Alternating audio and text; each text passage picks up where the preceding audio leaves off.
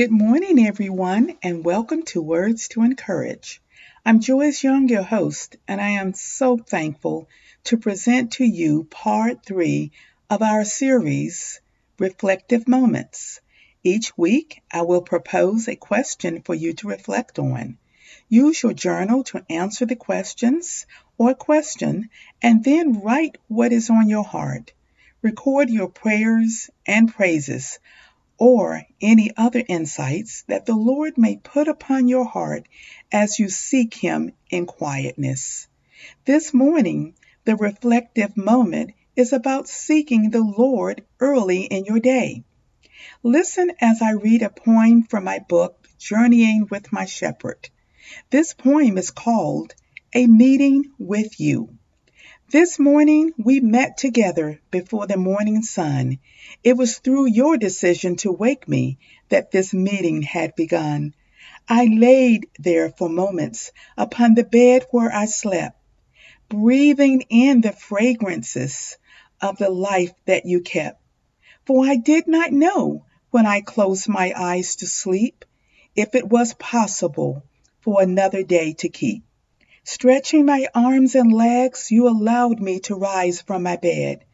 But before I take another step, I must give you reverence for all your help. On my knees, with outstretched hands, I give you praise because you included me in your plans. Today I met with you, my Lord, excited for your way, saying yes and amen for this awesome day. Lamentations chapter 3 verse 22 through 23 says, "Because of the Lord's great love, we are not consumed, for his compassions never fail. They are new every morning.